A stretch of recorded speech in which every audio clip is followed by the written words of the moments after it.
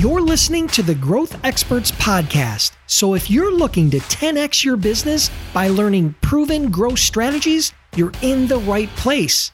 During my interviews with top CEOs, entrepreneurs, and marketers, I dig deep to uncover the real strategies, hacks, and tools to help you achieve your goals. And I'm your host, Dennis Brown. Hey, have you ever wondered how I generate thousands of inbound leads per year using LinkedIn? Well, this episode is sponsored by my guide, The Ultimate Guide to Generating Inbound Leads with LinkedIn. This is the definitive guide on how to consistently generate inbound leads using LinkedIn and social selling. So if you want a copy of that guide, just send a text to 44222 with the word LI Guide, all one word, LI Guide to 44222, or you can go to my website at askdennisbrown.com/guide. Now let's get on with the show. Hey, welcome back, everybody. And today we have yet another amazing guest. His name is Aditya Nagrath, and he is the founder and CEO of Elephant Learning, which is a math learning platform that guarantees students will learn a full year of math in just 3 months with the time commitment of 30 minutes per week. Dr. Nagrath bootstrapped Elephant Learning 4 years ago and has seen huge growth numbers in terms of users, market share, revenue.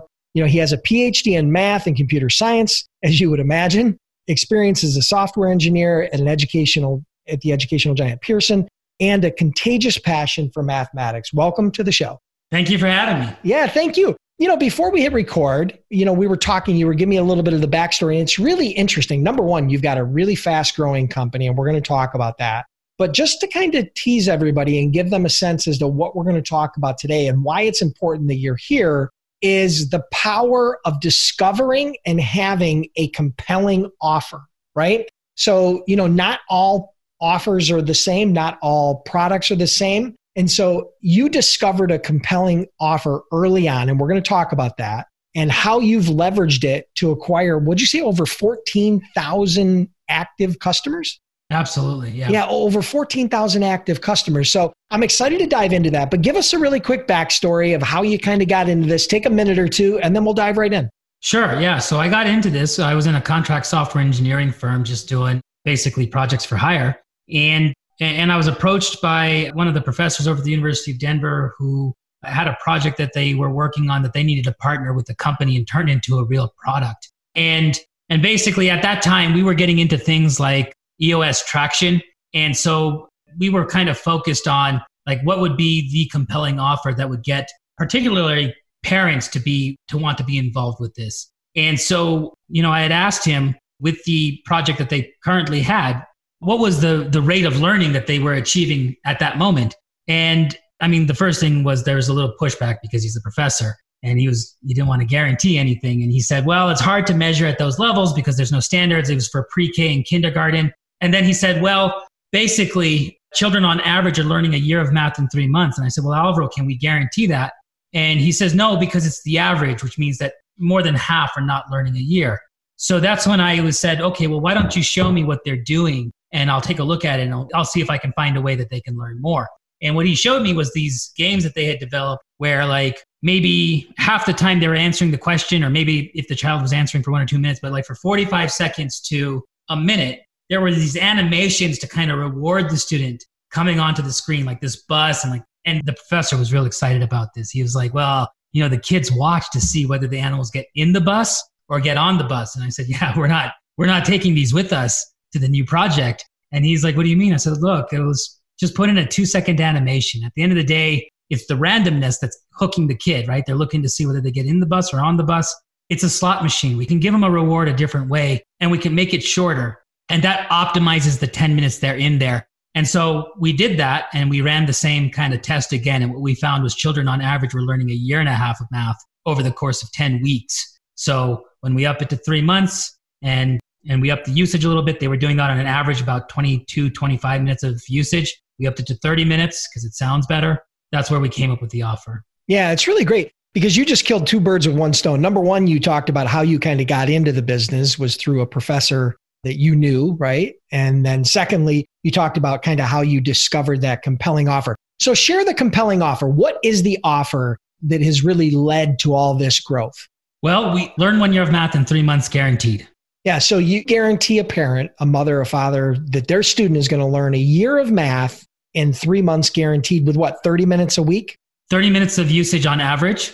So if it's like 20 minutes one week and it's 40 minutes the next week, they're still okay.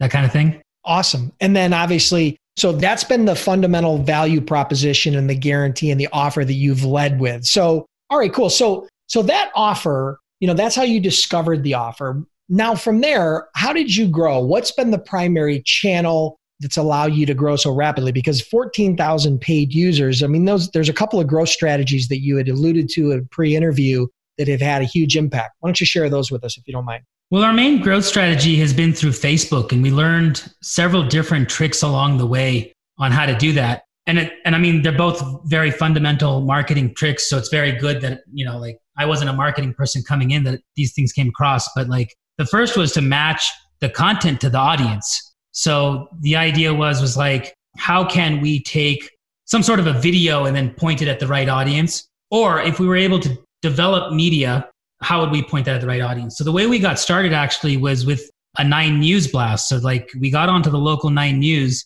They had put on a piece and a lot of parents had come in and experienced success because of that. And we found one of the parents to come out and get interviewed by 9 News because they had recommended it and the parent had experienced success. So they went ahead and made this video. And at that time, when they put that out, maybe we had 100 or 200 sales. And what we were able to do was we were able to take this video and we were able to actually aim it at the 9 News audience. And we were able to actually at that time carve out what we thought was our target audience, right? The parents, they liked math, they liked education stuff, that kind of thing. So like that subset of the 9 News audience and just send it to them. And actually what happened was we got 1,000 likes within the first hour.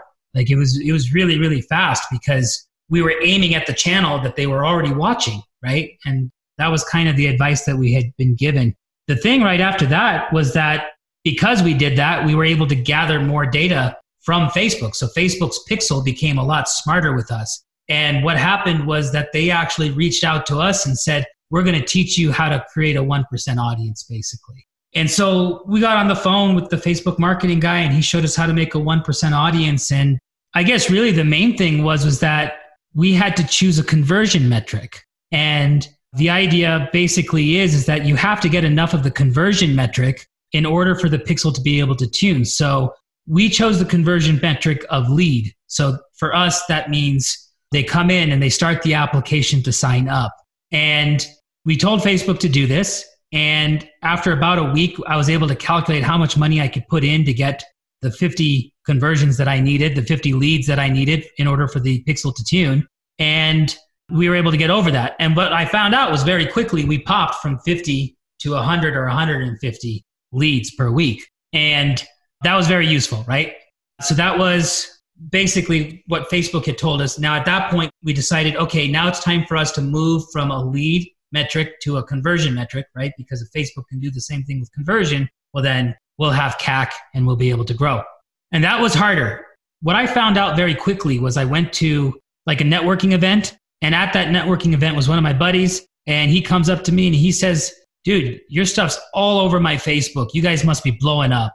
And I'm looking at him and he's older. And I'm like, but dude, you don't have children that are in my target market. They're not the right age. He says, no, my children are in college, but I mean, congratulations nevertheless. And I was thinking, but dude, you're not supposed to see that ad, right? The whole trick. Yeah, I'm spending money on you, bro. The whole trick to Facebook is you only want to show the ad to people who are going to buy it. And there's no way you're ever going to buy it. So I went home and I took the 1% audience and I threw on the same target market that I threw on to 9 News and onto the 1% audience. So my audience dropped from 2 million people to 600,000 people, but the CAC came way down and the conversions went up to the point where we could then do the same trick that we did with the leads. And to be honest with you, mining Facebook has been one of the greatest things we've done. At one point, maybe 6 months to a year later, we were actually able to tell Facebook, just target everyone in the United States. And the Pixel was still smart enough to get us the right CAC. Wow. So let's break that down a little bit. You talked about a lot there. I mean, you followed through an entire process. So you started with the initial the 9 News targeting and you used organic content. That was something that a user had created, a video that a user had created. Facebook has since turned this off, but 9 News put it up on their Facebook and then we hit share on their post.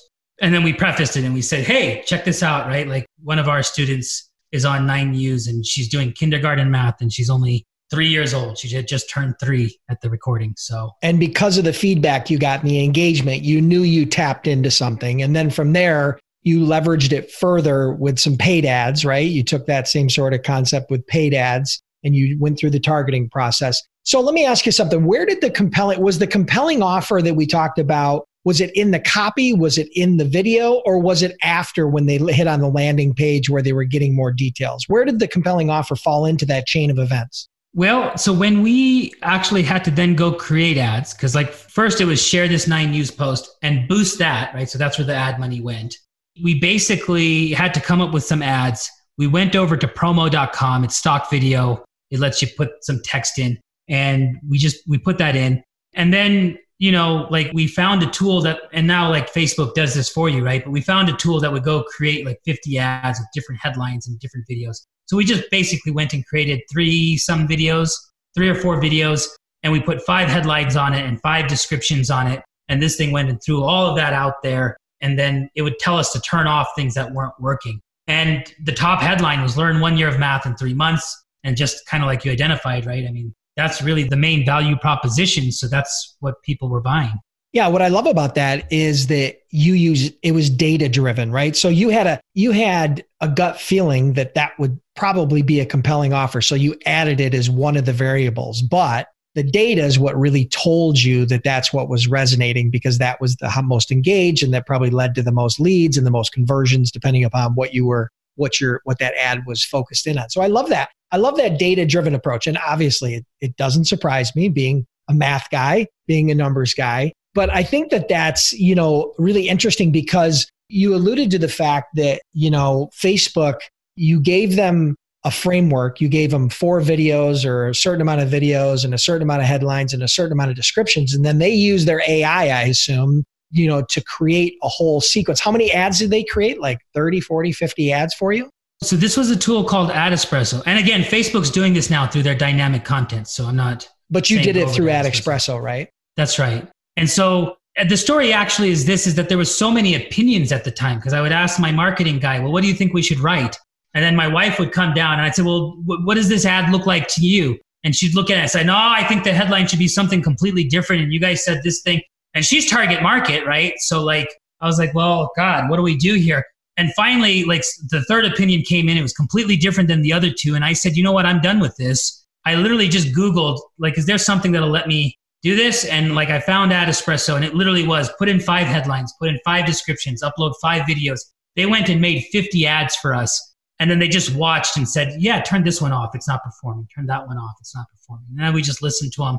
And in the end, there was only, I think, 2 headlines left. It was learn 1 year of math in 3 months. And honestly, I don't remember the other one because, like when we hooked up with our next marketing team, they looked at that and they said, no, you should just go with that. And they pushed that out to 25 million people. So how much of your creative or copy has changed over time? Because again, there's that whole concept of ad fatigue and things getting stale. I mean, how often are you changing those ads? Is it like a daily, weekly ad change? I mean, you can integrate that compelling offer into a lot of different ad sets, right? I mean, a lot of different creatives, a lot of different targets, a lot of different descriptions and combinations. But how difficult is it to keep up with the freshness of an ad, to keep it converting? So for us, that learn 1 year of math in 3 months, lasted for quite a while. We used it for over 1.5 years. You got to remember we were scaling up. So now, like with our ad budget being maybe 50 times when we started, right? But like maybe twice or 3 times more than when some of these people took over. It took a while to get through millions of people. Now, this year, we started to experience ad fatigue and we've had to go back and start to change it. And it really was it didn't matter what video we used for a while. It was just that learn 1 year of math in 3 months. So we've had to go to a more advanced system of marketing. So learn 1 year of math in 3 months is still out there. And we've got different pictures and videos around it. I think they've refreshed that content. So we'll see like if it goes out against the audience again, whether it'll convert. also what we've seen with what's happened recently is that we've had eyeballs come back to Facebook. So when we thought we had exhausted that audience, we were actually at around 7 or 8 million people. So that left like 19 million people that could have potentially like just stopped using Facebook, but they've come back. But what we've started to do is we've started to add different content where we could add value to the customer kind of middle of funnel. So if they've seen the first thing and they're interested in it, now we're able to show them different content just based on that. So it's a different type of strategy than we were initially using with the initial marketing companies we had. Yeah, I got you. So if you took a logical approach in the first ad set, as they went down the funnel, you might take a little bit different approach, maybe an emotional approach or something along those lines to try to hit on different components that would trigger them to convert. The advice I'm getting is so opposite of what everyone's giving. So they're saying, do a Facebook Live that's 20 minutes long. Or, for example, do an interview like this, but like they want to get content that's like 20 or 30 minutes long where we're trying to offer value to the customer. Meaning like maybe I'm instructing on like how our system works, or I'm instructing on how you might want to teach your child addition or go from counting to addition type of thing. But something where like the parent will watch it. And I get it, because what it is it's building rapport, it's building credibility, it's building trust, right? Because if I'm giving them valuable insights now, so it's kind of like the marketing that was out there maybe 2-3 years back was like, oh, give them a webinar, right? Now it's giving that to them straight through Facebook on remarketing. And instead of telling Facebook to try to get for convert, they're telling Facebook, try to get 95% views out of it. Gotcha. Interesting. Okay, great. So those are some great tips and kind of a workflow of how you discovered the offer, how you implemented the offer early on, and how it's still playing out today. Let me ask you something. Before the interview, you talked about this concept you came up with, which was this scholarship concept, right? This concept of you offering scholarships. I mean, there's certain people that can't afford to pay a monthly subscription, depending upon their income or where they're located geographically or whatever the case may be, right? Expand on that a little bit, because I think you said it was an accident, but the results of that have been pretty compelling. Can you share the audience a little bit about that? Sure. So what we do is very mission driven, and the mission is to empower children with mathematics. And the idea is just that like at our price point, people believe that we can deliver the value that we're delivering. It's just that it's not affordable to everyone. It's not affordable to the people that need it most. So the issue tends to be that math ability is completely along an income scale. So if you look at preparedness for kindergarten for mathematics, on average, children are 3 years behind in the lowest income group, and children are entering prepared at the highest income group, the highest 20 percentile. So every other income quartile, 20%, right? So it's fifth, but every other fifth that they examined came in unprepared for the kindergarten curriculum. And what that really means is, from a conceptual level, those students were having a hard time understanding what a number is. And if you got a 3-year-old, you'll understand exactly what I mean. Sometimes they're just saying words, but they don't have any idea what the word means, right? So, if you're a busy parent and the student says 1, 2, 3, 4, 5, 6, 7, 8, 9, 10, thumbs up, they're counting to 10, right? Kindergarten doesn't mean that. Kindergarten says, give me 10 things. The student slides over 10 and stops on 10. So this is the very basis of what ends up kind of going wrong in the very, very beginning. So if the student doesn't have that language, kindergarten starts with counting to 20. So they're trying to get you from 1-digit numbers to 2-digit numbers. And that's where school starts. But those students aren't prepared for that.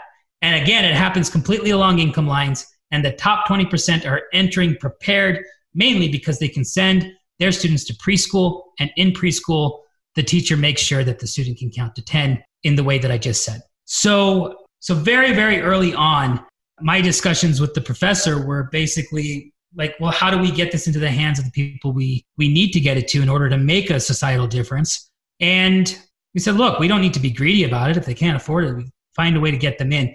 Initially, we thought buy one, give one, though when you give someone a subscription for free, they tend to respect it less. So what we did was we decided to implement a scholarship program, and we have a nonprofit that we created for that, so that the people inside of Elephant Learning aren't making the decisions on who get the scholarships. So it's a different organization. And basically, it was kind of an accident on coming across it, because we when we were making this shift, like at the beginning, we were games and we made a shift to being an academy. I went and looked at the University of Denver's website and I said, well, what does a sign up look like for a student for University of Denver these days, right? I mean, it's been 20 years for me, but like they must have moved something online. Let's see what it looks like. And I went and looked at it and I was like, holy smokes, right? And it's exact opposite of, again, all the advice that marketing people give you, right? Like, oh yeah, it should just be the email address. Get the minimum information. These guys were asking every single question. I was like, okay. And I went to some other schools and I saw what their sign up looked like and it looked the same. And I said, let's just do that. And so I got to a page where I said, okay, let's implement the scholarship for them. What do I ask them? I said, well, I mean, I don't know. Let's go see what these other guys asked them. And at that moment, I kind of thought for a second, but this is completely by accident, right? I mean, I'm kind of inventing this as we're going along because I got to have something for sign up, right? But I thought to myself, I was like, you know what? If I was a better marketing person, I'd probably try to survey them for some sort of information. And maybe one day that's what it turns into when we finally get the right guy. But yeah, I mean, but even the questions we asked actually weren't that bad. It was like, tell us about your children.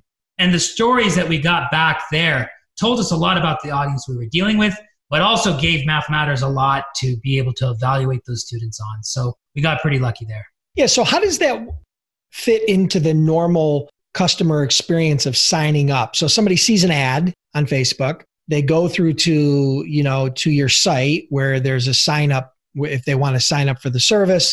Is that what everybody sees, or is that separately in the event you market a scholarship where, maybe you do that if you retarget them after they've hit that page and then you retarget them with that later because maybe they couldn't do it financially? How does that fit into it? I'm just trying to understand that. Sure. So for a very long time, it was just part of the scholarship application. Then we got a customer experience person who came in and said, no, that's very confusing. So now it's retargeting. Now it's offering it when we're seeing that they're interested, but maybe not converting. That's probably why is what we figure, right? And so it's some of that. Or people are often raising their hand. We actually do have it on the pricing page. So people are finding it there, but they're raising their hand. They're saying, hey, this is too much for us. And we say, here's the scholarship program. Go check this out. Oh, I love it. Perfect. Okay, good. All right. Well, listen, is there anything else you want to add about the topic? I mean, I have a couple more rapid fire questions and then we'll wrap it up for today. Let's go to the rapid fire. That sounds like perfect. Fun. All right. Awesome. Well, listen, what would be your favorite growth tool, software, app, something as a system, a tool that you use to help grow your business? What would that be? If you had to pick one. I would pick Drip. We're automating almost everything through Drip. So as coders, being able to just manipulate that other email tool and then let the marketers write the email, that's been good for us. Love it. And what would be one book that you would recommend, something maybe that you've read and helped you on your journey, or you think might help the people in the audience?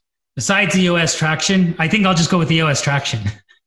Perfect. No, that's a great one. Awesome. Yeah. Well, listen, I really appreciate you being here today. This was awesome. Congrats on all your success. I love the data-driven approach. You're a math guy, you're a PhD, you're a scholar, you've got a lot of education behind you. I also love to see that come into the business world, right? Because that's something, I'm actually on the board of a biotech company and they're PhDs. So I work with that, and it's a very different type of working relationship. So I can really appreciate and respect what you've done with your business. So let everybody know how they can connect with you, learn more about the Academy, and then we'll wrap it up for today. Absolutely. So if you want to learn more about me, you can find me on LinkedIn. You just search my name, Aditya Nagrath, or Elephant Learning, and you'll probably find me. But if you want to check out the program, the system, go to elephantlearning.com. You can get started there, and all the information you might ever need is there. Love it. Thank you so much for being here. Really appreciate it. And I'm sure we'll talk again soon. Awesome. Thank you for having me. Listeners, I want to thank you for tuning in. I truly appreciate your time. If you're enjoying the podcast, then do me a huge favor. Click the subscribe button now, and please leave me a review. It would mean a lot to me.